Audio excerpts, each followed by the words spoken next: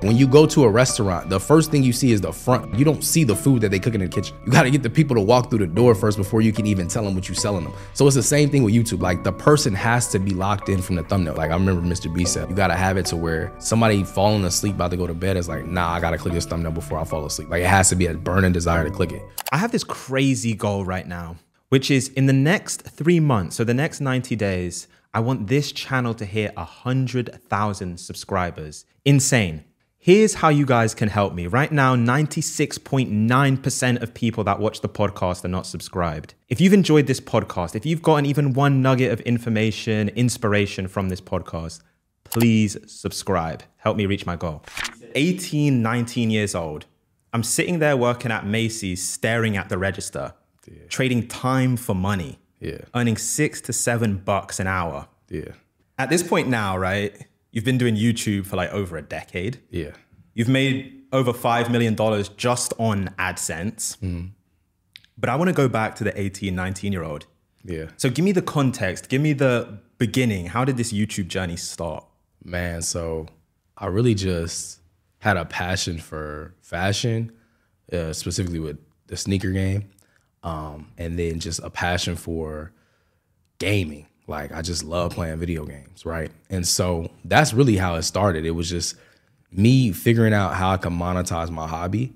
And when I was working at Macy's, it was just super prevalent to me that I had to do it because I was still, trying to go to college. I was at a 2-year, trying to like figure it out, trying to figure out what I wanted to be because my dad's like an accountant, finance and CPA, got a master's degree, and I was trying to kind of follow his footsteps, but I just kind of figured it wasn't for me.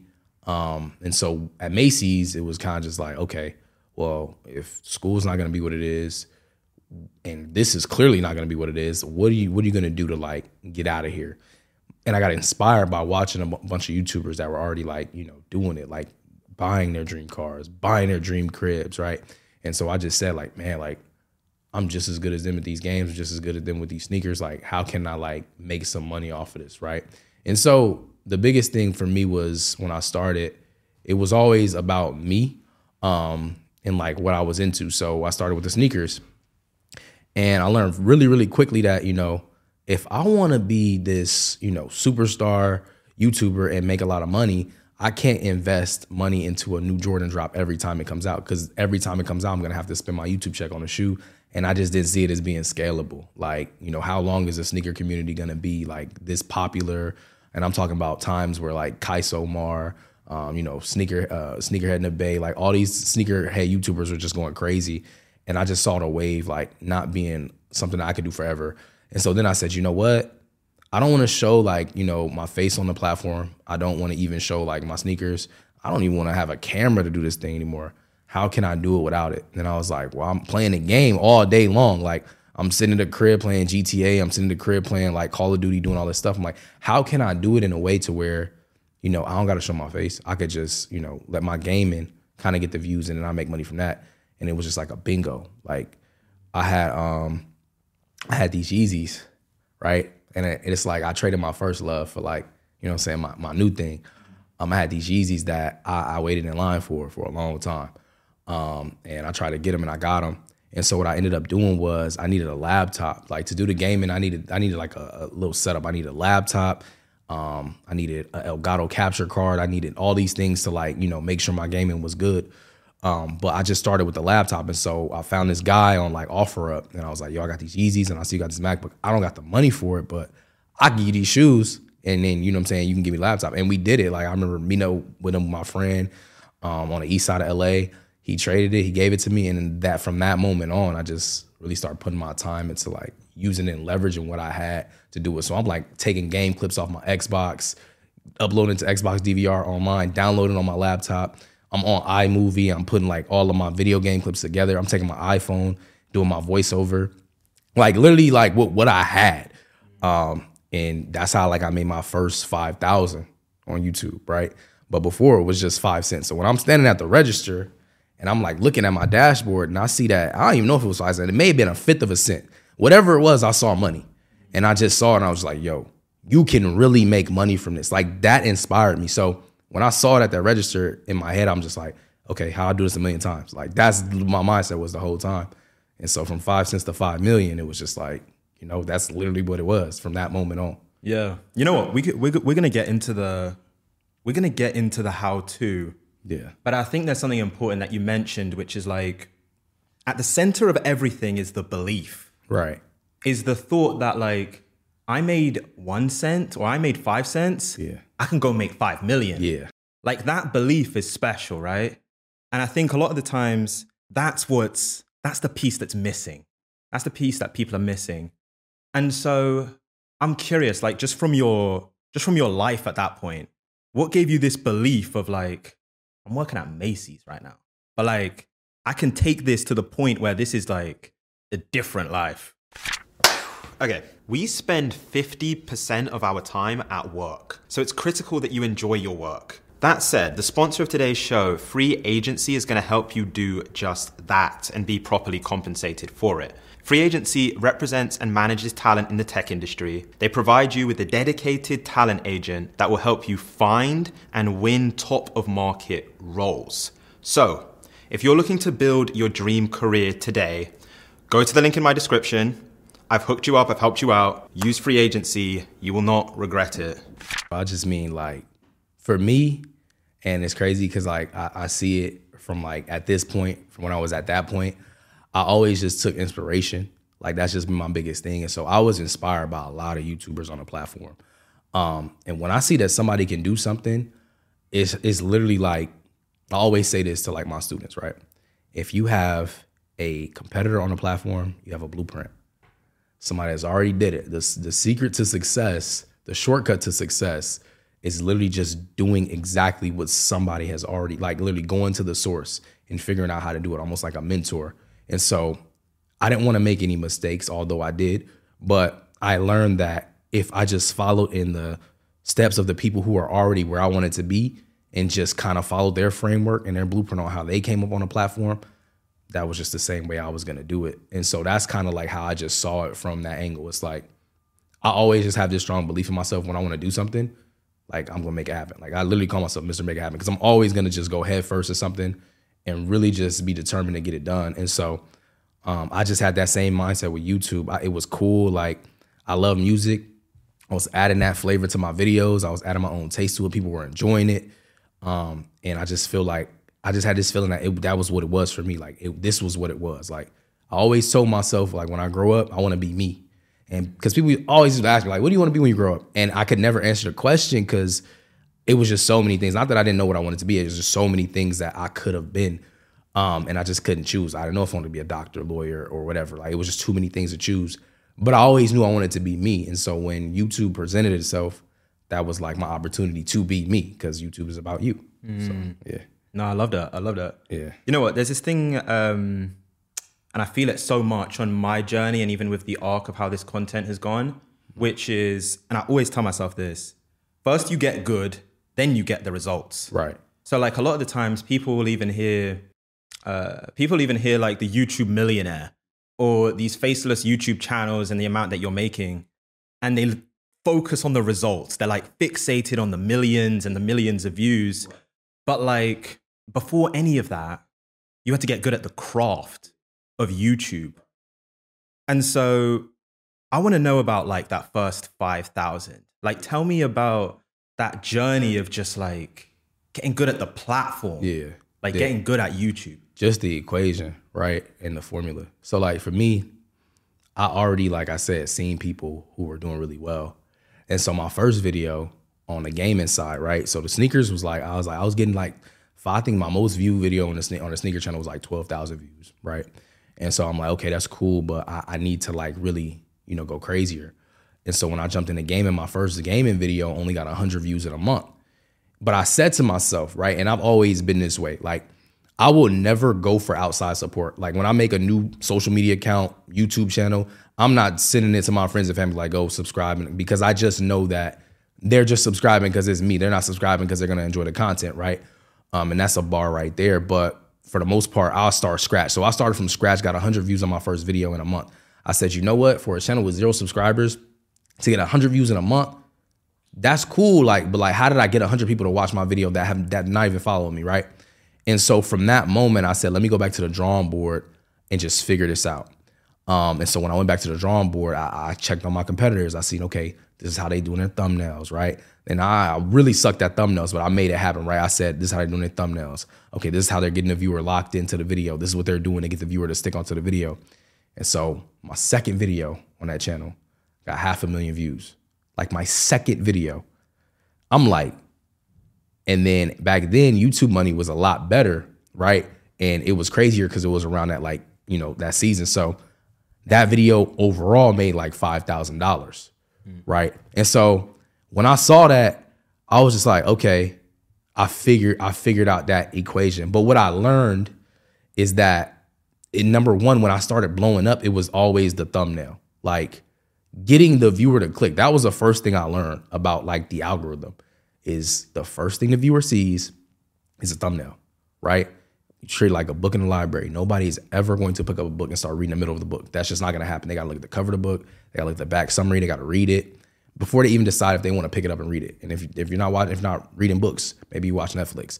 Nobody ever goes on Netflix, just click on a movie and start watching it. You got to see the actor. You got to see the trailer. You got to see all these things before you decide to click. So it's the same framework with YouTube. People see that thumbnail and they already in their mind are making up if they want to click it subconsciously. They're not saying if they're going to click it or not, but subconsciously they are saying that. And so the biggest thing that I learned is like the importance of that. Like when a viewer sees this, how can I get them to click this video without a question, right? I want them to question it, like what he really did that, like how did he do that? And I also want to spark curiosity. So that's just like the first step in the formula is that initial curiosity and getting to ask a question, right? Now, as I go more into the formula, the second thing I learned was not only getting people to click the video, but now we got to get them to watch it. Like in the beginning, you know, clickbait was, we was clickbait and all that. Like we didn't care if they, you know what I'm saying? We just wanted them to click the video. Like some people gonna watch it, some people not, but at least we getting it right. But I was young on the platform, I didn't know that. But as my time grew, it's like, okay, so we understand the thumbnail. What does that mean? What is that about? What metric correlates to that? And that's the CTR, the click-through rate, right? If 100 people see this video, I need at least 15 to 20 of them to click it. That tells YouTube that, you know, this is a video that most of the platform that sees it will 20% or 15 to 20% of people will click it. That's a high CTR, right? But now it's not just your CTR. It's your CTR plus the duration of the video being viewed. So the average viewer's duration, right? And so I learned very quickly from a lot of people on the platform. I was really close friends with a YouTuber named Katos, a big Fortnite YouTuber. Like he used to make my thumbnails. He went and started a YouTube channel and his channel went crazy. Like it was insane. But he told me, he was like, yeah, you want to shoot for 40% on your average viewer duration. And so I'm like, okay, I'm picking up little things from people I'm networking with and I'm seeing results from my own videos. And he was telling me like every single time I get a video that has 40% like average viewer duration, it never flops, right? And so I learned that quickly and I just started to understand that more, just those two metrics. And then it kind of goes back to that simplicity of the whole platform and the idea of it. All YouTube wants people to do is click the video and watch it, enjoy it, share it, and things of that nature. So as soon as I learned that, it kind of just, you know, it was like, it was open now. Now the equation made more sense, right? And so when it comes to just understanding the craft of YouTube, it's creating great videos for an audience of people that truly want to watch it and desire the content and to share it and just to keep it going, right? A lot of times people start and they don't know that. They just think that they can make any kind of video that has some type of virality, put no effort into making the video, but just know that it did well on somebody else's channel and they try and just replicate it. But it's like, if you don't understand that in the first 5 to 10 seconds, the viewer has to be hooked in or they're not going to watch the rest of the video. Like you got to give the viewer exactly what they click for. So if on a thumbnail, you're talking about the fastest way to tie your shoe, right? In the first 5 seconds, you need to be showing them how to tie your shoe fast. And then in the rest of the video, you're giving them the 5 steps on how to do it, right? Which is going to keep them all the way through. But you're just briefing them in the beginning. You're giving them what they click for, but now they want to know how to do it, right? If I make a video talking about how to make your first $10,000 a month, right? In the beginning of the video, I'm going to say, hey, in today's video, guys, I'm going to break down how I made $10,000 in a single month from doing this business model.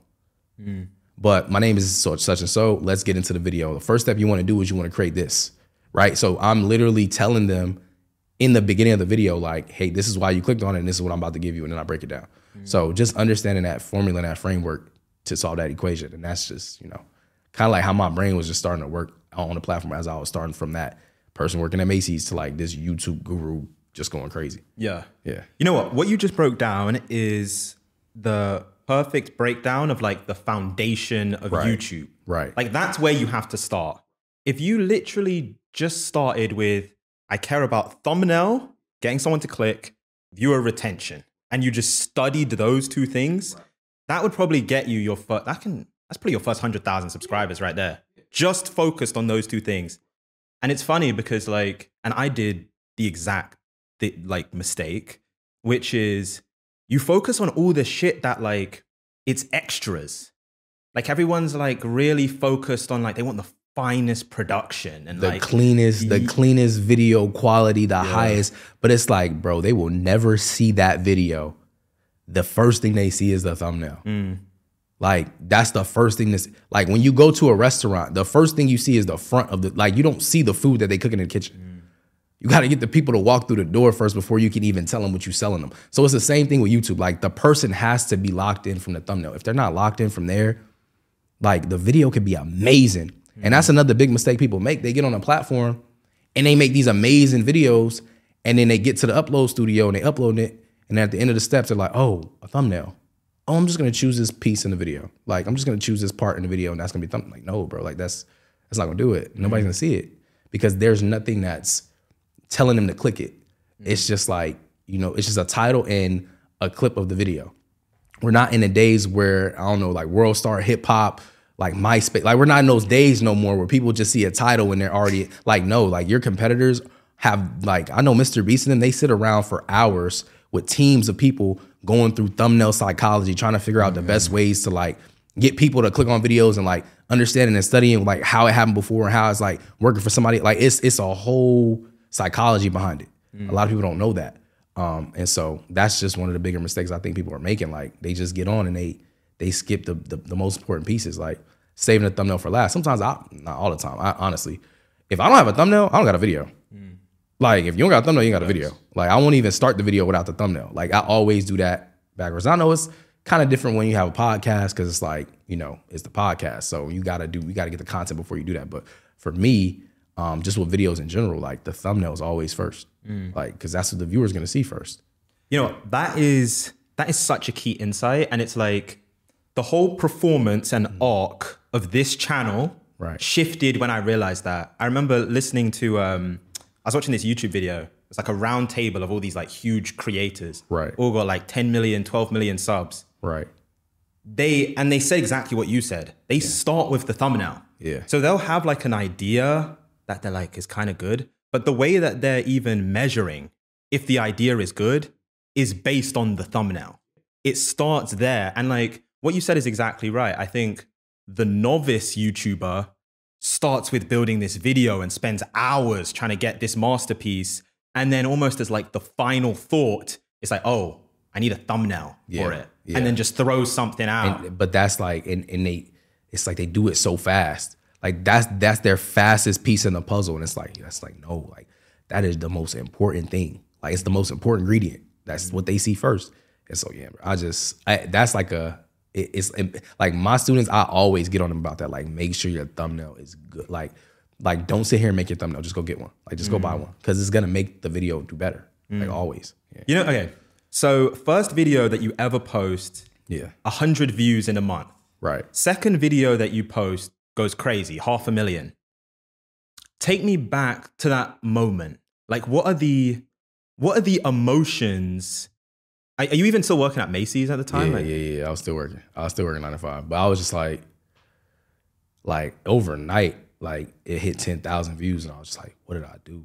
Like it was crazy. And then in that week, like all these other YouTubers in the community was hitting me like, yo, like you're going crazy. Like, you know what I'm saying? You need to keep this, let's connect. And that's kind of like how it started. But nah, just like it was exciting. It was like I finally did something that I was like I didn't want to say I knew it was gonna happen because I didn't, but I just didn't think it was gonna happen that fast. Like I didn't think I was gonna get that many views that fast. I didn't think it was gonna start growing that fast. And then it was so crazy because the way YouTube works is, and I didn't know this then, but I know this now, is it's like this snowball effect, right? And so when I posted my next video, all those people that watched that video were recommended it, the next video, right? And so I'm getting views from just people that watched that video, and that kind of carried my channel all the way to that first like 100,000 subscriber mark from that one video. And so that's something that was just like insane to me and made me just stay consistent. It made me take it serious right away. A lot of times people get on YouTube, they don't take it serious right away. They just kind of playing with it a little bit here and there, video here, video there. They're not staying consistent. But because I saw success so fast and I saw money coming in that I never seen in my life, I was like, yeah, like I got the bug. I'm posting every day. I'm talking getting off work 10, 11, coming to the crib and 1-bedroom apartment. I got the IKEA set up in the corner. I ain't got no office. I'm up late, 2 in the morning, busting down videos, making sure it's uploaded, scheduled for the next day, come back from work, do the same thing every single day. Like, and that's just all I'm like worried about. And that's just me like in the beginning. This is before I even automated. This is just me doing the groundwork and putting them 10,000 man hours on my own channel, like running myself. Still faceless, but just like, man, it was incredible. It was a great feeling.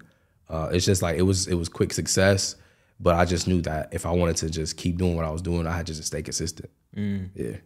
Yeah. So first you get good, then you get results. Right. I'm curious, when you say like you started taking it serious, I think the first thing that kind of pops out to me is like, and I think all the people that really dominate on YouTube, I think they all do this, which is like studying, like they study the platform. Like they're so hyper aware of like trends or thumbnails, or like this thumbnail worked, but it worked like 9 months ago, so it might not be good now. Yeah. Can you just talk about like the process of studying? Like even in that second video, it seems like you really studied after the first one and implemented things in the second one. Like people don't get what that means, the studying aspect. Hey, if you guys are really liking what you're listening to and you're interested in learning how I went from working at a 9 to 5 at Macy's, literally making pennies on $1 per hour, to becoming a 7-figure YouTube automation creator, where I primarily don't show my face on the platform. I never create a single video myself. If you want to learn exactly how that's done, I actually have a free workshop every single Sunday you can come to. You can click the link down below of this actual podcast episode and, go ahead and register, and I'll see you guys on Sunday. We call it market research. It's just like my market research play. So typically what I do is I'll go to the search engine and I'll put in my keywords. And this is just a big gem for people who just, if they don't know how to title videos, you can always go to the search engine and just type it in. So if you wanted to create a video, but you didn't know how to title it with keywords and you want to know what people are looking up, just type the idea title in the search engine, and whatever comes up first, those are the videos that people are most likely searching up. Like that's the highest search result. But I'll search it up.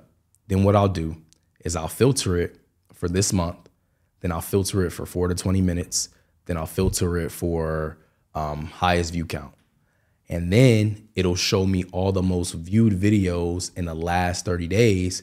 But not only will it do that, it'll show me the people who are the channels that are doing well. And then what I'll do is I'll go into those channels and I'll see the channels with the least subscribers with the most views. Because if I go to a channel that has like 2 million subscribers and they got a video with 500,000 views in the first 3 days, that's a beautiful video. But at the same time, it's like I can't gauge if those views came from the subscriber base or it came from YouTube pushing it out.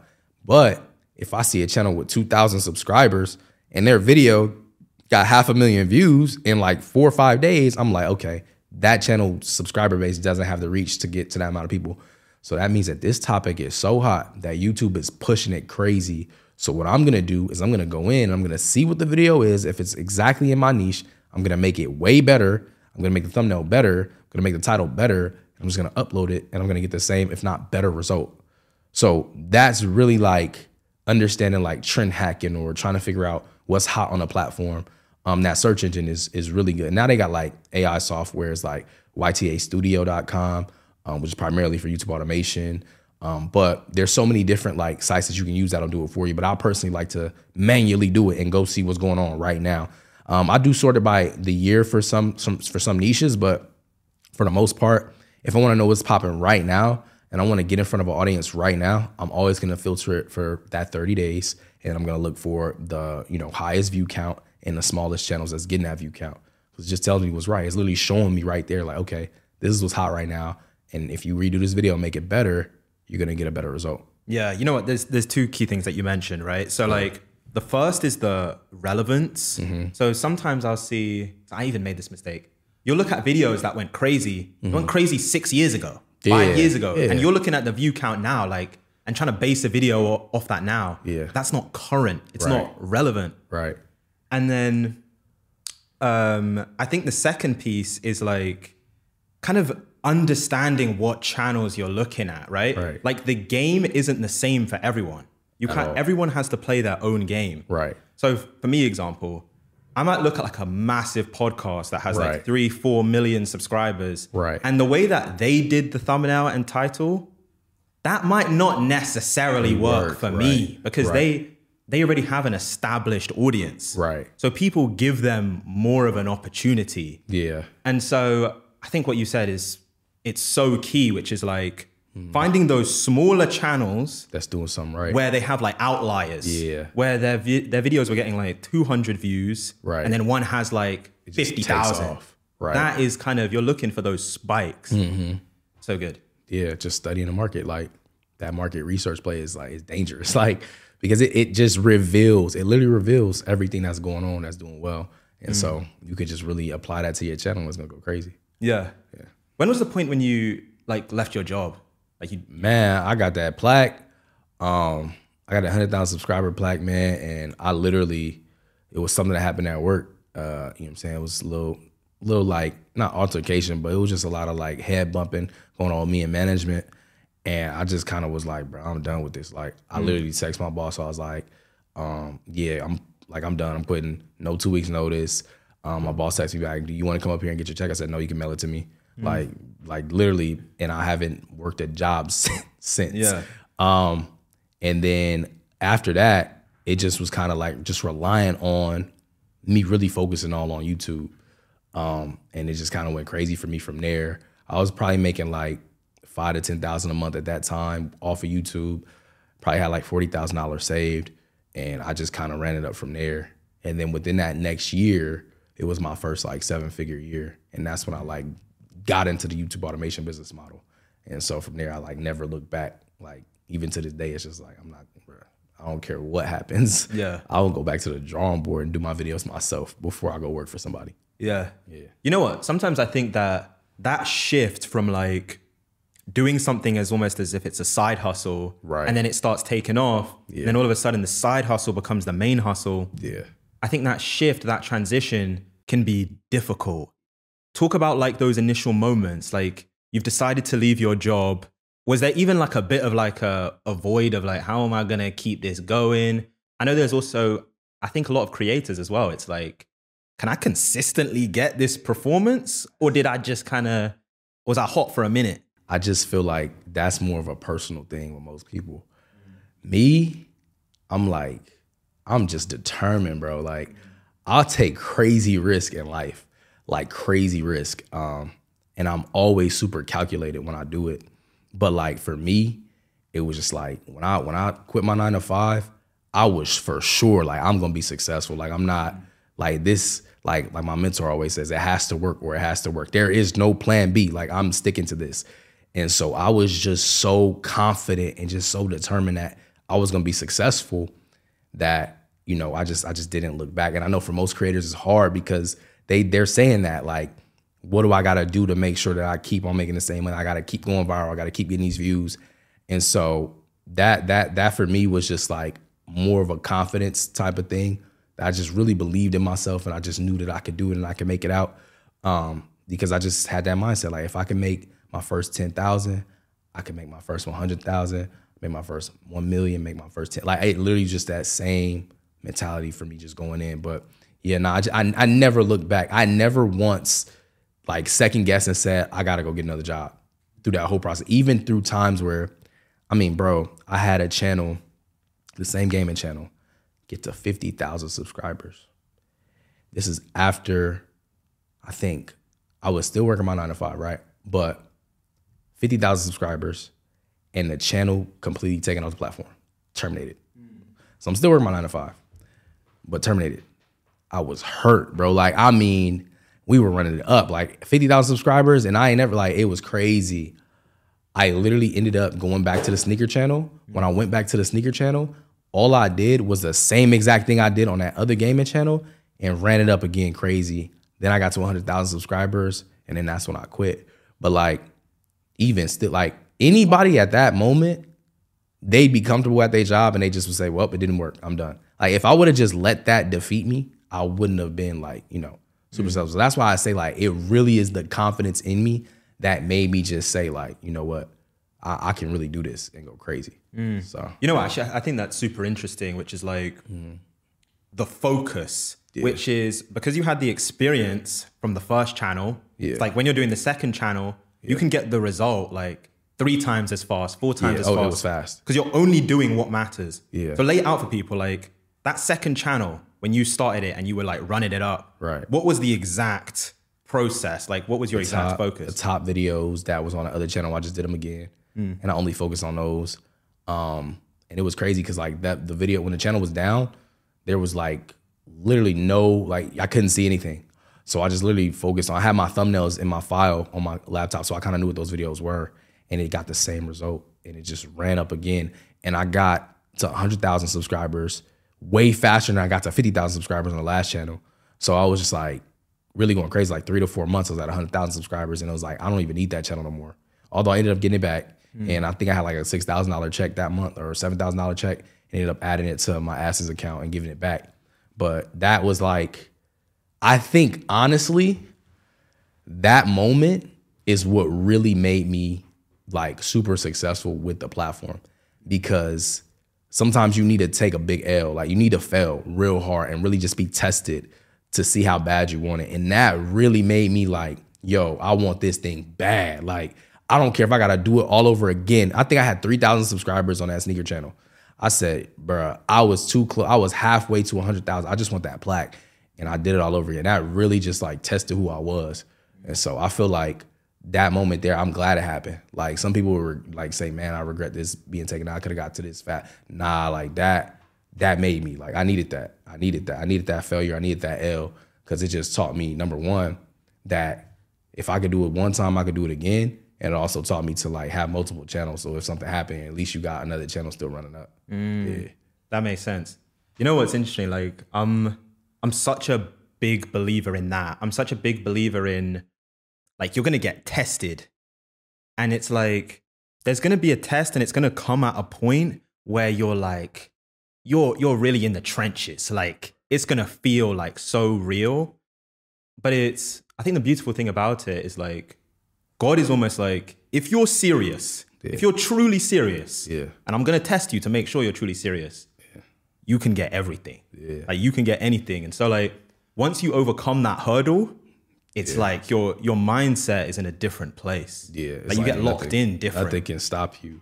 Yeah. Like nothing. Like it was like, man, it's like, YouTube, take this channel, it's all good. And I always had that like little fear in the back of my head, like, yo, what if it happens again? But I just was like, they can take anything from me. As long as I have the experience, as long as I have the knowledge, the skill is in my head, it doesn't matter. I can make it come out of thin air, like literally make it appear out of thin air just by me having access to what I got access to and doing what I did to get to where I was at.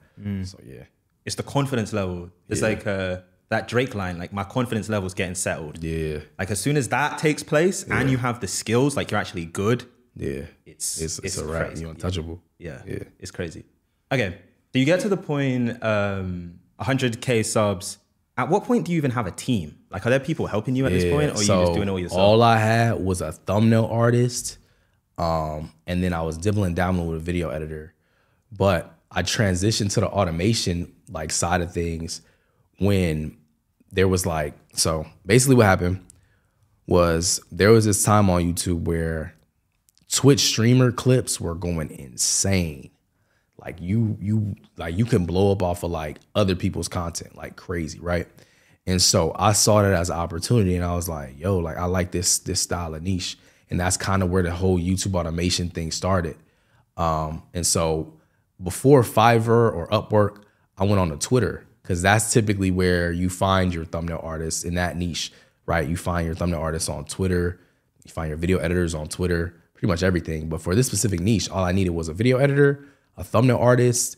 I didn't need a script writer, and I think I had like a voiceover artist because I didn't want to use my voice. The first month, that channel made like $70. The second month, channel made 70,000. Bro, I said, what have I been doing? Like, and I didn't even make any of the videos. Like, all I did was manage the people who were making it.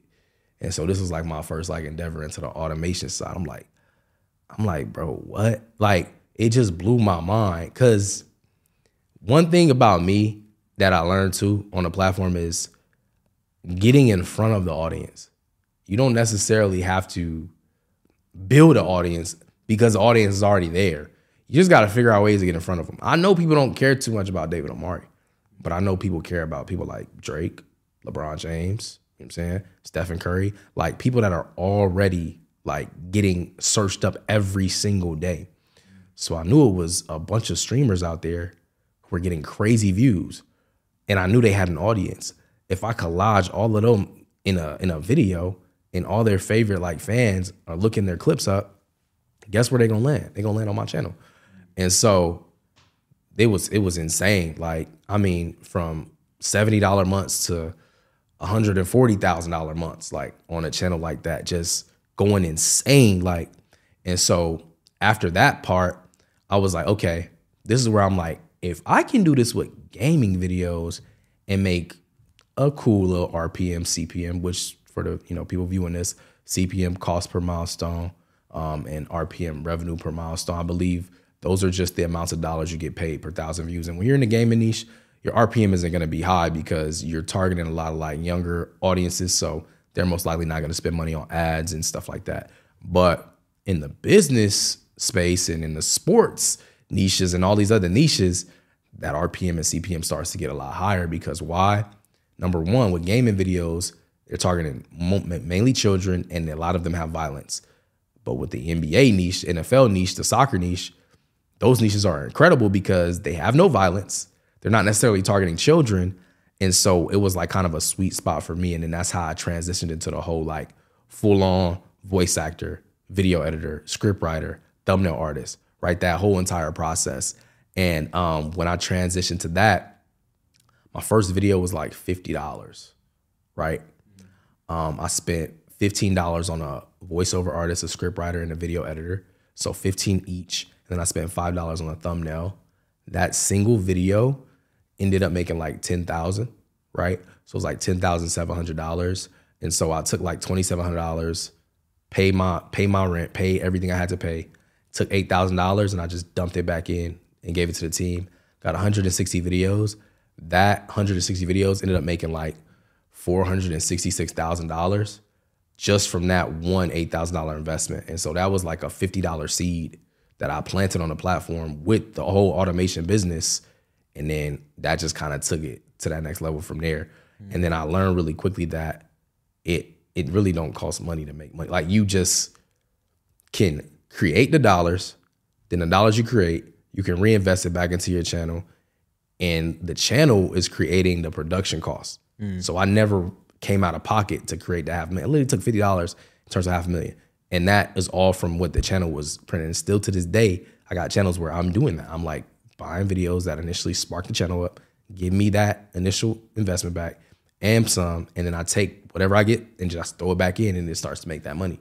So yeah, that's just really how I like transition from me doing it to like hiring teams, organizing them and everything and just automating the whole process. Yeah. You know what's interesting is like, and it came across even when we spoke a couple of days ago, like before this, is you actually really, like you love YouTube. Like you actually spend time on YouTube. Yeah. And I think sometimes the problem I hear is like, people have these questions of, should I do YouTube or maybe like I should do crypto or like they have like these different trends or maybe I should do AI or like these different trends that they want to follow, but they don't care about that thing. And so even when I'm listening to you, it's like, the reason it worked is because you liked YouTube enough that you were going to get obsessive Yeah. Like most people are not going to see the insight in the moment that they need to see it with like, oh, all these Twitch streamers are getting reposted to YouTube. Yeah. I'm going to start doing that sort of content and that's how we're going to run it up. Right. But the reason that you even saw that is because you love the platform. You naturally spent time on the platform. And I think a lot of the times the problem I see is like people need it. The first thought needs to be like, where do I actually spend time? Right. Like you're trying to run up a bag on YouTube, but you're never on YouTube. Yeah. You just like, it's not one of them things that you can just see as like a get rich quick scheme. Like a lot of times people see it like that. Like they'll see a lot of people making money from it, especially the automation business model. They see it and they're just like, oh man, that's like, digital real estate, passive income. I want to do that, but have no desire for the platform. Like you don't want to learn it. You don't want to study people in it. Like you don't want to do market research. You just looking at it as like a side hustle, and you can't do that. And I feel like anything in life though, really, if you approach it with the mindset of I just want to make money from this, it's truly never going to be what it's supposed to be. Because you just starting off with that initiative of like, yo, I just want to make money out of this. Yeah, don't get me wrong. When I started, I did want to make some money from YouTube, but I had a passion for what I was putting on YouTube. I had a passion for sneakers. I had a passion for gaming. I had a passion for content creation and really just sitting there like to this day, right? I just got a brand new estate, right? I'm having a YouTube studio built out in my estate, gaming PCs, gaming chairs, consoles, everything. Grand Theft Auto 6 just got announced like 2 weeks ago or a week ago. I'm literally going to do exactly what I did when I first started. Not because I need the money, because I just love, like that's what I love to do. I like to sit down, get gameplay, put it on the track, edit. That's just what I like to do. Play music in the background. That's just like my thing. So I just feel like if people don't have that initial like love for the platform, you will see some success. But if it starts to feel like a job, you're not going to want to keep doing it. Like it can't be a job to you. It has to be in you. You got to be true to it, not new to it, So that's just like my biggest thing too, is just like really having that passion for the platform and loving the hobby and loving the creativity. You know what I'm saying? That's just my big thing right there. Yeah. You know what? I think there are a lot of people that love YouTube, especially like this generation. Like there's a lot of people that want to be YouTubers. Yeah. And so if we take that as a given and there's someone that's listening that's like, they want to do what you've done. Right. Let's get into the automation stuff. Yeah. I'm curious, can you almost like automate too early? And here's what I mean when I say that. When I listen to your story, you got good at the platform yourself first. Yeah. Like you put in the hard yards to like truly like master the platform, understand the algorithm, understand how to study, like what makes a good video, what makes a clickable video. Right. Can someone that's just starting from scratch be like, oh, I'm going to come into YouTube and like, I don't know, maybe watch a few videos on how to do it. Yeah. And then I can just hire a team and outsource it. Or do they need to do all of those steps themselves first to truly get good? So 2 things. One, it'd be amazing to like for people to get on a platform, learn it and do the work themselves. But in this day and age, people are just not going to do that. I would, if I had to start all over again, I would do it the same exact way. Get up, like literally just learning the platform, because it's not just about, it is just about the video, but it's about how the video is made. It's about who you're targeting. Like it's so many little things that people skip out. And I always say this to like, people, before they decide they want to be a student. I'm like, listen, if you go and do it on your own, right? You're going to go straight to Fiverr. You're going to hire your team. You're going to outsource them. You're going to tell them to make a video that you saw. You're going to post a video and it's going to flop because you just skipped like 20 steps, which is going to set you back because you don't understand the platform. You don't understand how to optimize your channel to even be seen in that space. You don't understand how to optimize your videos. You don't understand like the things that you need to do. You don't understand posting times. You just don't understand it, right? And so what I would say is it's nothing wrong with people doing it like just jumping on, but you have to really understand. You have to study and know the algorithm, understand the platform, understand the audiences before you do it. And so yes, you can start YouTube automation from scratch right now.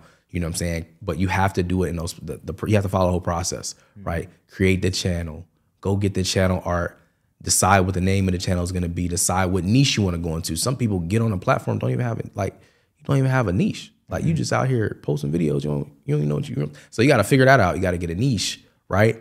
Once you do that, now you start to look at, okay, let's get a bunch of videos. Let's look at a bunch of videos on a platform that's doing really well. Let's study a whole bunch of channels, right? Start to figure this out, create a notepad, put all the links to those videos and kind of understand the flow of it. Watch it for about a week. Really understand your audience when they post, right? NBA channels. Most NBA channels, people don't notice, they post at 6, 7 p.m. Why they do that? Because most NBA games they start around those times. Like people don't see like little stuff like that that's important, right? And so also with that, they had to understand when you're hiring a team, you don't just hire the team. You have to actually get sampled work from the team.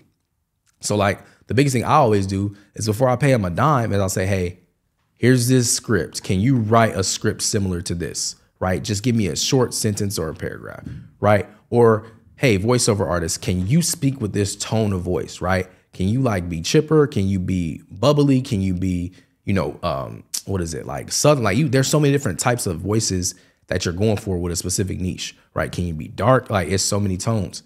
Then with the video editor, I need exact edits and transitions like this. Can you send me a sample of a video, 5 seconds with this transition, right? And it can pretty much tell you everything about a video editor if they can do what you need them to do. Like, are you using this software to edit your videos, right? Are you using Final Cut? Are you using Adobe Premiere? Like, what are you using, right? And the thumbnail artist, just send them a thumbnail, say, can you make an exact thumbnail like this? I'm not going to steal it from you. It's literally the exact thumbnail. I just need to make it slightly different. I just want to see if you can do the work that I want before you even spend a dime. Because a lot of people, they're going into this business model and they're going in a hole because they don't understand the steps, the formula, right? And so after that, once you have done all of that, then you're good to just say, okay, I know how to make a killer video. I know the components I need for this video. I know how this edit needs to be.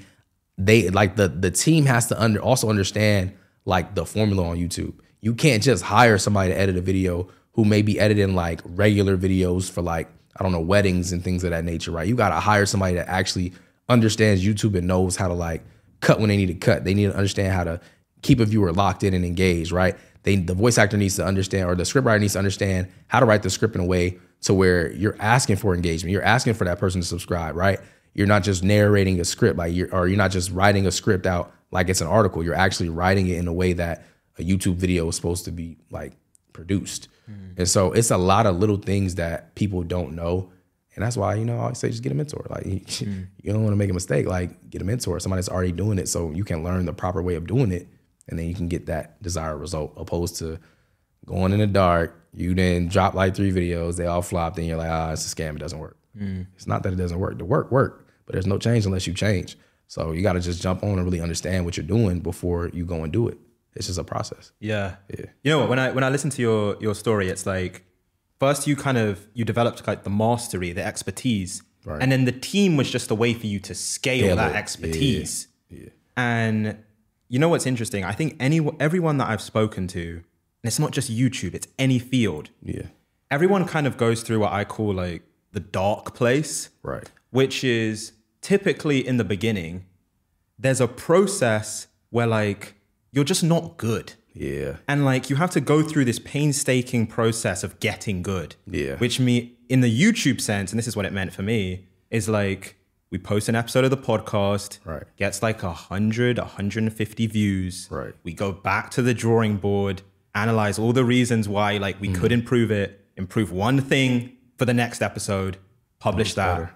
10 more views, and you just iteratively keep getting better.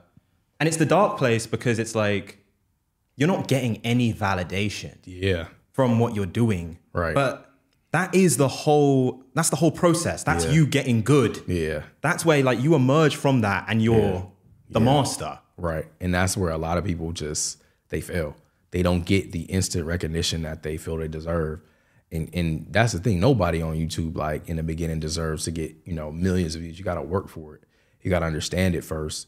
And so a lot of times, people be in that dark phase, and you just got to understand, you got to just keep staying consistent, even if the audience isn't there. And this is something I always say too.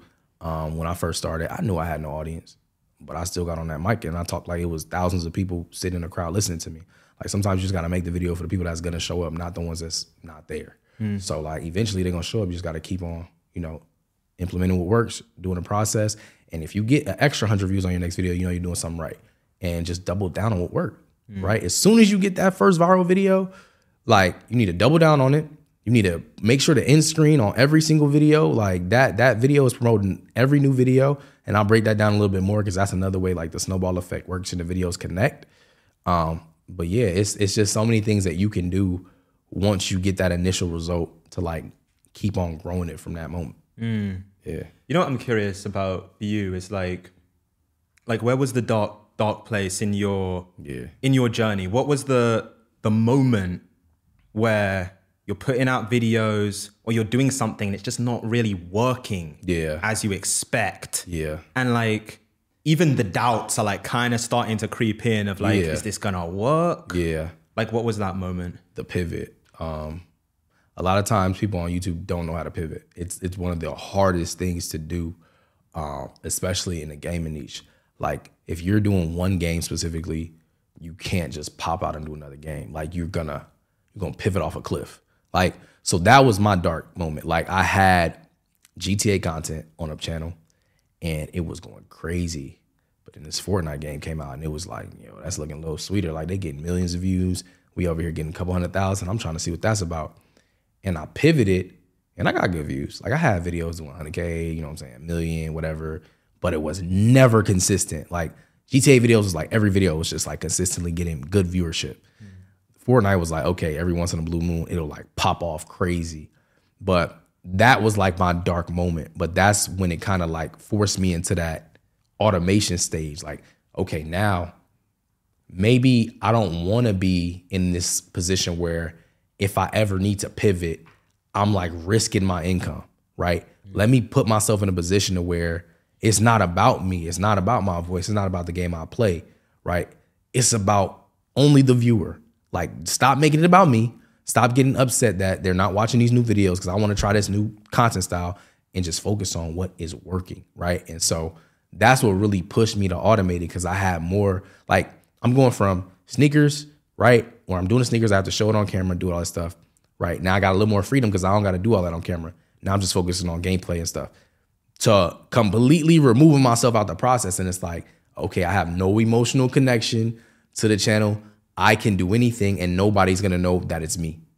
And so that's where it kind of just like got me out of that dark spot where I was just like, man, like they not really messing with me no more because I tried to switch it up and it didn't work. And so that was my dark moment. And it, like I said, it just, every time I'm tested in every trial in my life, there's always a moment where I prevail through is because I just find out another route. Like I always tell people, I look at life from a different perspective, right? Like if you ever play pool with me, you'll see that I'll never take the direct shot to get the ball into the hole. I hit it off an angle or I'll do something weird and it'll still go in or something crazy. And that's just how I look at life. Like there's a different perspective in every single trial and tribulation that you go through. And so in that specific one, instead of me saying, well, let me just revert back to what worked, I just said, nah, let me try this new business model out and completely take myself out the process. It's going to be a risk, but hey, it worked out. So that's just kind of like how I got out of that dark spot in my time on YouTube. Yeah, no, I resonate with that, which is like, I think one of the things that we always look at is like pure talent, right? Like even in basketball, everyone will look at LeBron James. Where it's just like, it's just a generational talent. Just incredible natural talent. And that's like 1 in a million, 1 in a billion even, that you're going to be that good at something. I think someone else, like no one really ever looks at, but like even if you look at like a Patrick Beverley, and he has that determination where it's like, he didn't make the league, so he went to like Turkey, played in other countries, came back to the league. And to be honest, you can do that in any endeavor. Like if you just want it enough, you will find the path to get back to the original place. Him and LeBron both play in the NBA. They're both millionaires. Like they both have generational wealth. But he's like 6 foot and had none of the natural gifts that LeBron had. And I think it's a good lesson. Like you can get there. You have to push through. And it's just sometimes it's a different perspective. Like different routes. Everybody take different route. As long as the destination is the same. You know what I'm saying? Gotta get there. You know where I want to go next? Because I want to, there's people that are listening to this and they're like, they want to start that channel and they want to do it in the right way. And I want to give them something so tangible to go away with. One of the things you mentioned a few times is like the niche. Yeah. The niche. Yeah. I think people have so many, it kind of stops them from getting started. Yeah. Because they don't know what they would even talk about. They don't know Right. what people would find interesting about them. Right. Talk me through your thought process on the niche. So with the automation business model, the beautiful thing about faceless channels is the niche can be about anything. Some people can't do what I'm doing off the strength of just like choosing any niche and not knowing about it. Because in the beginning, when you start this, you're primarily going to be the person managing the team and managing the video ideas and stuff like that until you get to that point to where you can actually put somebody in place that can do it for you and be the person that has that brain behind the channel, right? But my process is really just doing that market research initially, seeing what niches are doing really well. And it's sometimes not the most like ideal niche because a lot of times people think YouTube automation niches are faceless gaming channels, NBA channels, soccer channels, top 10, sports, any kind of sports channel, luxury channel, crypto. Like those are like the basis of those niches. But like, for example, this year I'm doing a case study, right?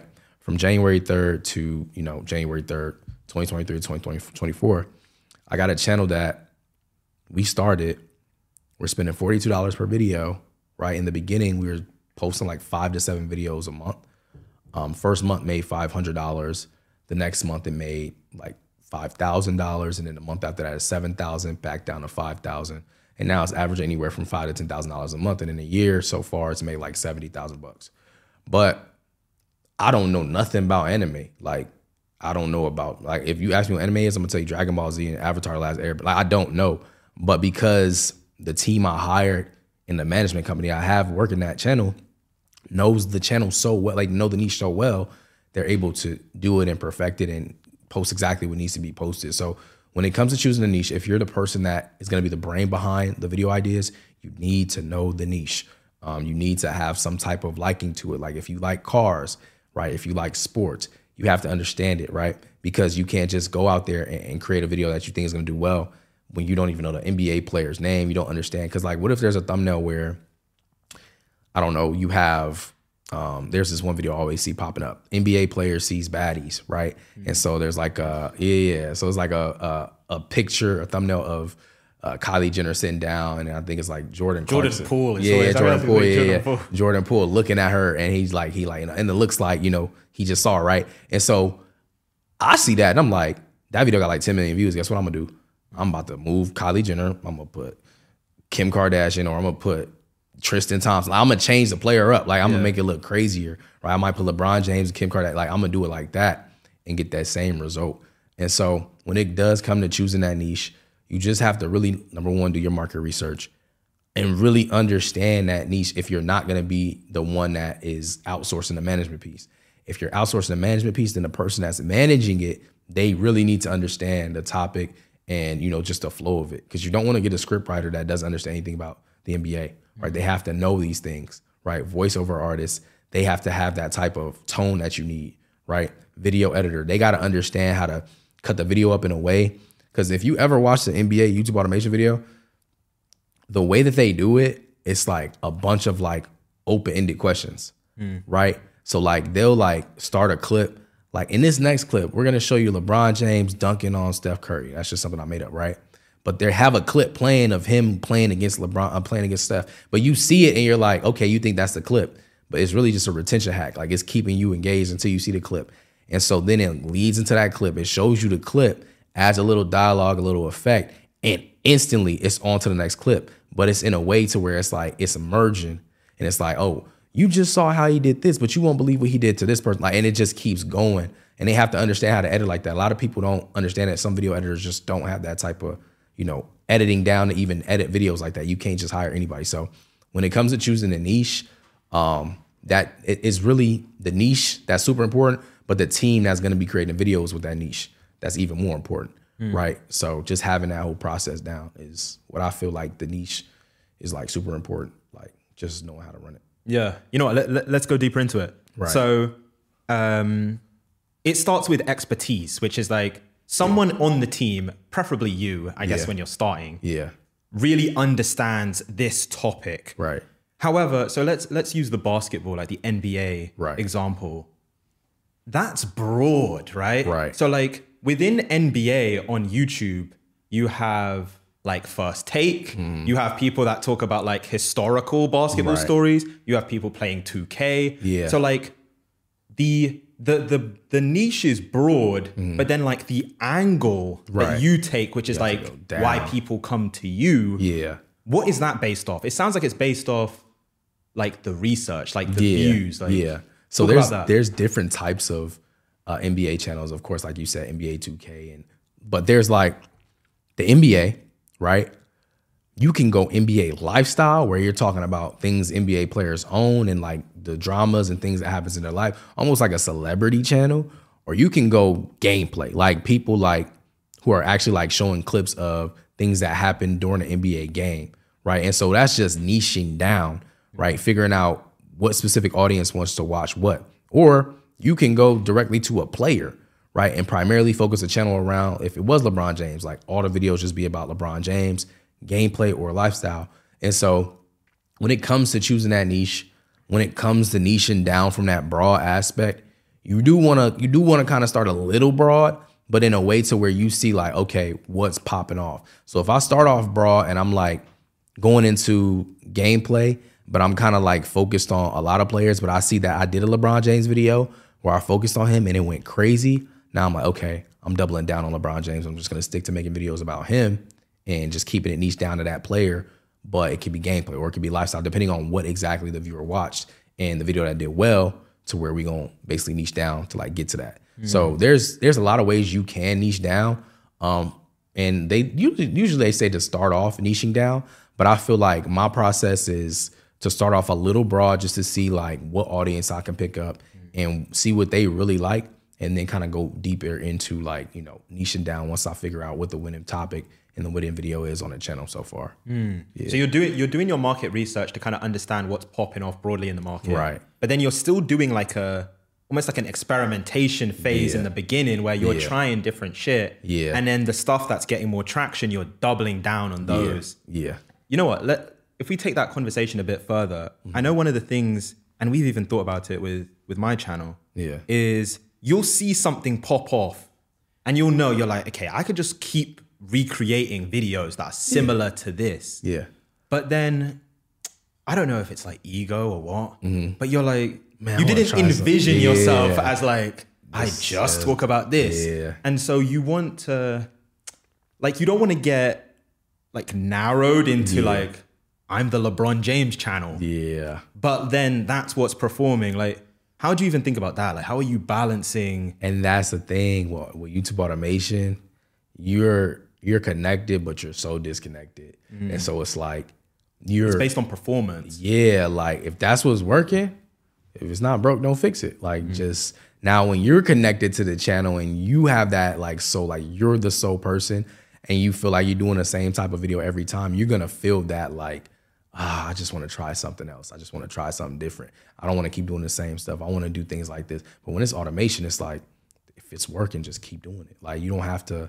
And I mean, if you really want to try something new, and there's nothing wrong with doing that, it may work and do even better, right? But if you consistently get a lot of views on a specific topic and you're just almost like part 1, part 2, part 3, part 4 of this one video that popped off, I mean, like I said, it's just the algorithm working. YouTube's gonna keep on showing that next video on the homepage. And if you got 1 million views on that first video and they show your next video on that homepage, you're knowing at least a quarter of those people are gonna click on that video and give you your first 250,000 views just based off of how well the last video did. And it's just creating this snowball effect, right? So I feel like it's okay to do that, just keep on doubling down and remixing videos. Of course, there's gonna be opportunities where you can kind of pivot a little bit and switch it up and try something. But for the most part, if it's not broke, don't fix it. Like just keep on doing it. But it is an ego thing. Yeah. It's definitely an ego thing because I've seen it. Like even with me, when I was just doing my channel myself, like, man, like, bro, I'm doing this video and I know it's gonna blow up and I know it's gonna do well, but I want to try something else. And then when I try something else, it don't work. And I'm like, I'm gonna just go back to it. You know what I'm saying? So yeah, I know that feeling. No, I feel it a lot because like I remember someone broke it down and they're like, there's a difference between an artist and a creator. An artist just makes what they think is great art. So like they just create whatever they want. They don't even really look at the audience reaction. Right. A creator is making something for an audience. Yeah. So like if the audience wants that, Yeah. then you're taking that into account. Like you're making it for the audience.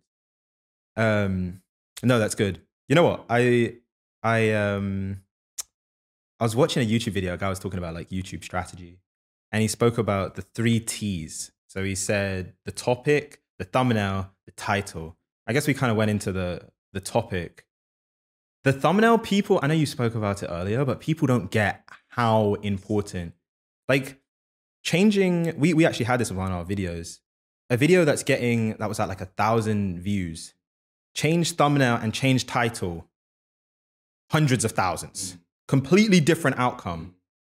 Can you talk about like, there's so much that goes into the thumbnail, but like, can you talk about the formula of just figuring out, because if you look at every channel, every big YouTuber kind of have like a thumbnail format. Like it'll be different for each video, but like the foundation is the same. How do you kind of get to that template, that format? Yeah, so really with a thumbnail, it's a really good thumbnail has about 3 things going on in it. There's the main focus point, the color, like the color framework on the whole thumbnail. And then sometimes I don't like to use text on thumbnails. I personally don't like to, but it does work for some people. But maybe an arrow or a circle or a word or something, right? And so those are like the 3 focus points. So whatever that main thing is, whatever that that color scheme is, and then the focal points with the arrow, word, or the circle. So that's kind of like the framework and formula that I use on a lot of these channels. It's just by having it like that, because the thumbnail is telling a story. It has to convey a very clear story to the viewer. They have to be able to make out what it's saying, spark that curiosity, as I said before, and just really make them question like, yo, I got to click this video. Like I remember Mr. B said, like, you got to have it to where somebody falling asleep about to go to bed is like, nah, I got to click this thumbnail before I fall asleep. Like it has to be a burning desire to click it. And so just with those 3 things, like, being able to convey a story through the thumbnail, that's why it's going to be, like a killer video, and just have people clicking through it, because it's just those 3 main things. And that's typically what I like start with. If I'm doing it myself or I'm hiring somebody to do it, it's just them having to know like, what is going on in this thumbnail and just making it clear. It doesn't have to be a lot of stuff going on. A lot of times people putting a whole sentence on their thumbnail. The clarity isn't good. The color scheme is off. It's like really bad yellow text or really bad green text. Like it just has to be simple, and like the viewer has to be able to see it from all the different ways they see it. So you can see it on the homepage, right? You can see it on your phone. You can see it on a sub feed. You can see it on a suggested. Like, and there's thumbnail websites where you can literally go and place a thumbnail, and it'll show you how it's gonna look on YouTube in every single area. And you got to make sure your thumbnail is so clear and it conveys a message so perfectly that wherever they see it, guess what? They're going to be able to depict what it's saying and see what it looks like, and they're going to want to click it. So that's like my process is those 3 things that I look at, and then also just taking it to that website to see what it's going to look like when it's on a platform, so that I can kind of gauge how it's going to get those views and everything. Yeah. You know what? I think the thumbnail is really one of those places where like what we said earlier is the case, where if you just love the platform and you spend time on the platform, you're going to be streaks ahead of everyone else. Because when it came to really taking the thumbnail seriously, it really started with me, where like I spent a lot of time on YouTube and I started just to analyze myself, like which videos am I clicking on? And then, because if you think about it, on the homepage, there's what, like, I don't know, 16 videos that you see. A lot, yeah. And there'll always be one that like kind of stands out that you're like, oh, I need to click that shit. Yeah. And you've never seen the creator in your life. You have no idea who this person is, but you're like, I got to click that video. Yeah. Just analyzing like, wait, what did they do with colors? Like the text, the image, like even the little brightness, and like there's so much depth. And it's really like actually studying like human psychology. And like figuring out like what people pay attention to. Like people love numbers, for instance, so like, and specific numbers. So like all these little nuances. And it's like, if you love the platform and you're on YouTube already, you're going to pick up on it so much faster than someone who doesn't like YouTube. And then that title too, that's like, that title has to add to that thumbnail. Almost like, give it an answer or a question, right? Mr. Beast does this all the time. Like, he'll do a thumbnail, and I remember this one video, Train versus Pit. Just that simple title tells you exactly what that video is about. And now you're trying to see what's going to happen when this train goes into this pit, right? Or I've been seeing a lot of these videos lately on YouTube. They'll show a guy from $0 to $10 million at the age of 20 or something crazy like that. And the title will clearly state like 20-year-old goes from $0 to $10 million in 1 year or whatever it may be. And then that adds to that thumbnail. Like, it adds more to it, right? It builds upon that curiosity to make that viewer just click and go crazy. Yeah. You know what? Let's talk about, you have the topic, you have the thumbnail, you have the title. Let's talk about the team aspect. Yeah. Because like, and I understand this. There's like, there's a difficulty in like getting the right people in place and then like managing it. Yeah. And like, whenever you're dealing with humans, the shit is just different, like day to day. Like, you might think everything's good. Yeah. Next thing you know, that person steps out. They want to do something else now. The language barriers. Yeah. Some team members seeing you going crazy and they want to go and try and do it on their own. I mean, it's so many things. It's funny. I actually have a whole like book. It's an ebook where all the freelancers I've ever worked with are in the book. And like, I give it to my students so that they don't have to go out there and try and figure out how to hire people on their own. They can just hire all the freelancers that I used to get, my 7-figure, 8-figure wealth. And so it's funny that, when it comes to the team, you just have to understand that you have to hire a team that knows what you're doing. They have to know the business model. You can't, like I said, you can't just go and hire a videographer, somebody who's just like shooting in real life and, editing that way. You have to hire somebody that actually understands like the psychology of YouTube. Right. And then communication, like, that's so big. Like, having them all in a place to communicate so everybody knows. One of the best ways to keep a team organized with YouTube automation is a Trello board. Right. And so on a Trello board, it has every single process in the whole thing. You have the video idea, right? Video idea needs thumbnail. After that, you move it over to, pending script. The script's done. You move it over to script complete. The voiceover artist sees script complete. They grab it. They move it over to voiceover pending. When it's done, and this is all in that little Trello stack. Like, you can see, you can hear the voiceover, you can read the script, and they move it over to voiceover complete. Video editor sees that. Video editor grabs it. Video edit pending. They go ahead and they add all of these things to the video, and they edit the video and they make it. From there, video edit complete, ready for upload, and that's really just the whole process. Then it goes to video uploaded.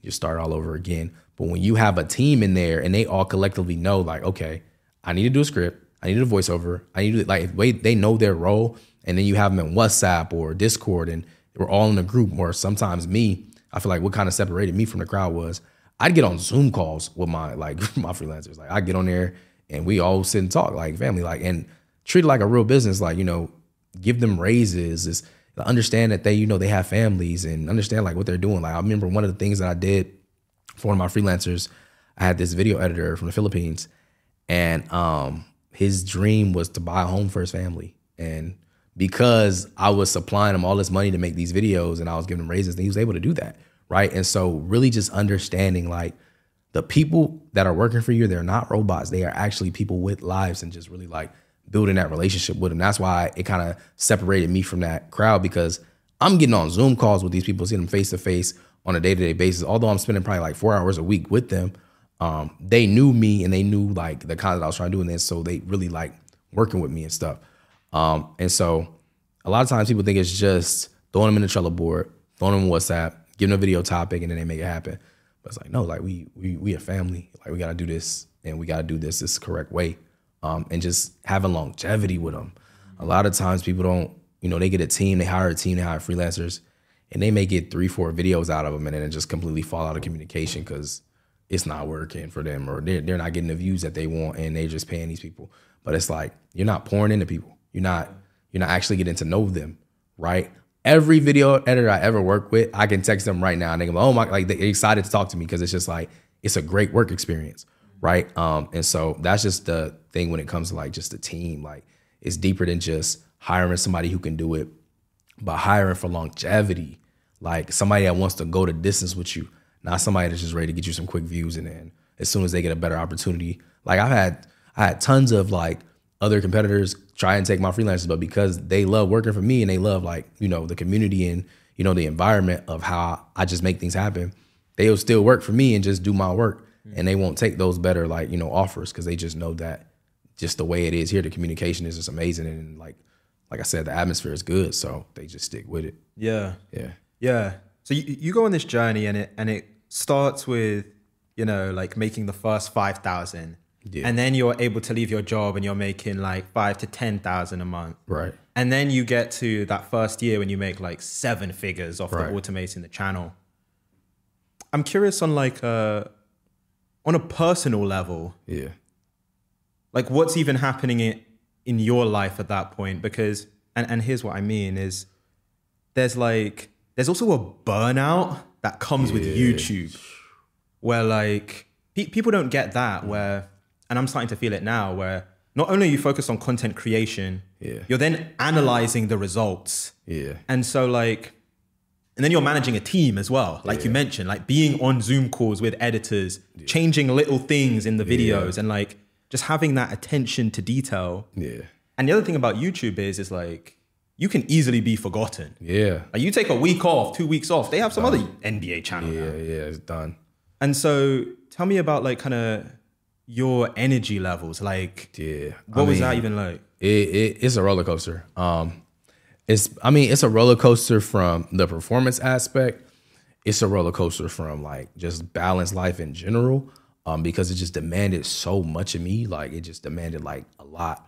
And so when I'm going through that and I'm trying to like, focus on the business, my main thing was just always like trying to figure out ways that I can just de-stress. And that way was always just like gaming, like just getting on the game and just like, if I sit on the game, like it just kind of like trains my brain to just like relax and focus and like get my mind off everything. I will say though, that burnout in that stage really happened early on when I was doing the content myself, not so much with the automation side because it didn't demand so much of me. And so for the most part, I truly never felt burnout with the automation side. It truly was just like in that early stage. But when I'm doing it in that early stage, it's like, you're doing videos every single day. You know what I'm saying? This thing's going on. It's places I gotta be that I can't be because I gotta sit there and do the video. And so it get burned out real quick. But like I said, when you got a goal that you're trying to achieve and you just really set your mind on that goal and you just lasered in on it and you locked in, it's really, like for me personally, hard for me to allow the burnout to settle in. Because, like I said, I've been doing like these free classes every Sunday for the last year. And even that can be like a burnout too, but it's just like when you constantly getting a result, you impacting people and you seeing what's happening from it, it's like, it's really hard to be selfish and just like allow the burnout to get to you. But on YouTube in general, anybody that does it, you're going to get burnt out. Like you're going to experience it. And the best way to like overcome it is just really focusing on a goal. Like, what are you trying to do? Like before I'm done with this platform, I need a 10 million subscriber plaque. Like I need that diamond play button. I need it. Like I know how I'm going to get it. Like I already had a play. I know how I'm going to get it. And so just off of that alone, I know I could never truly let the burnout take me out of what I'm trying to do. Yeah. You know, the interesting thing, and like, I'll even reflect on this sometimes, is that the goalpost always moves, right? Yeah. So like when you're working at Macy's, you're just like, I want to do full-time YouTube. Yeah. Then you do full-time YouTube, you're like, I'm going to make a few other channels and prove that I can do what I did with this channel on other channels. Yeah. Then you do that. You're making 7 figures. Yeah. Now it's like, oh, but I need the 10 million subscriber plaque. You think about like what's next? Like, is there a moment where you're just like I'm kind of cool with what I got? I mean, after the first 7 figures, it was, but I don't know. I'm a trophy hunter, bro. Like even with video games, like I'm always trying to get the trophies and unlock all the trophies. And so like even like in my crib now, I just got all these YouTube plaques, all these ClickFunnels awards. I got a lot of other awards from other programs and stuff that I've been in. And so I feel like after the 10 million subs, then I will probably feel that like, all right, I'm cool. Like, I got, like you got it, you did it. But for right now, it's just because 1 million to 10 million is so far and it's so apart. It's just like, bro, like I have to grind to that leap and get there. But I feel like if that moment does ever come, it's gonna be that. But I'm just hard on myself, like in general. Like I always say this, like I'm gonna be a billionaire. Like I don't care what nobody says. I know I'm going to be a billionaire. I know exactly how I'm going to do it. I know what I need to do to become a billionaire. But it's like, but it's not because I want to be a billionaire because I just want that amount of money. I just want to be a billionaire because I want to be able to say like, yo, like I accomplished the highest of the highest. I got to the top of the top and I didn't stop until I achieved it. Right. And so that's just how I feel about that 10 million subscriber play button. That's not a lot of people with that diamond. So I got to the top of the top. I got there. I achieved it. And now like I'm cool. So that's just like my mindset in general, just really just getting the most out of life that I can while I'm here and just leaving behind a legacy. The impact. Yeah. I'm curious for you, like, even when you think about it, that thought of like, I'm going to be a billionaire. Yeah. And I remember being very similar, and still am, to be honest. But like very similar as a kid of just like, you just have this such a huge vision of like what you're going to achieve. Yeah. And you're so motivated. You're so sure it's going to happen. Yeah. Have you ever reflected on like why that even is? Like, why do you care about that? It's just, I don't know. I just have so many things in this life I want to do.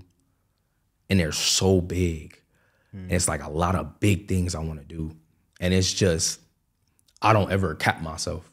Like sky is truly the limit. Like I'm just never going to cap myself. And then when I ask myself why, like, you know, why am I still hustling and grinding and like trying to just keep going? I kind of feel like it comes from my upbringing. My dad I used to literally come into the home, like, you know what I'm saying, come from school. My dad's, you know, he's a CPA. So he'd be sitting at the computer and he's working, right? And then I'll go to bed and he's still working, right? Till like 3, 4 in the morning. I wake up 6 a.m. He's still like, he go to sleep for a few hours and get up. And by the time I get up, he's downstairs working.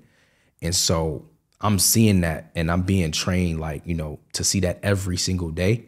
That's just like my mindset. Like he's sitting there working crazy hours a day to get to these goals. And it kind of just was instilled in me that way.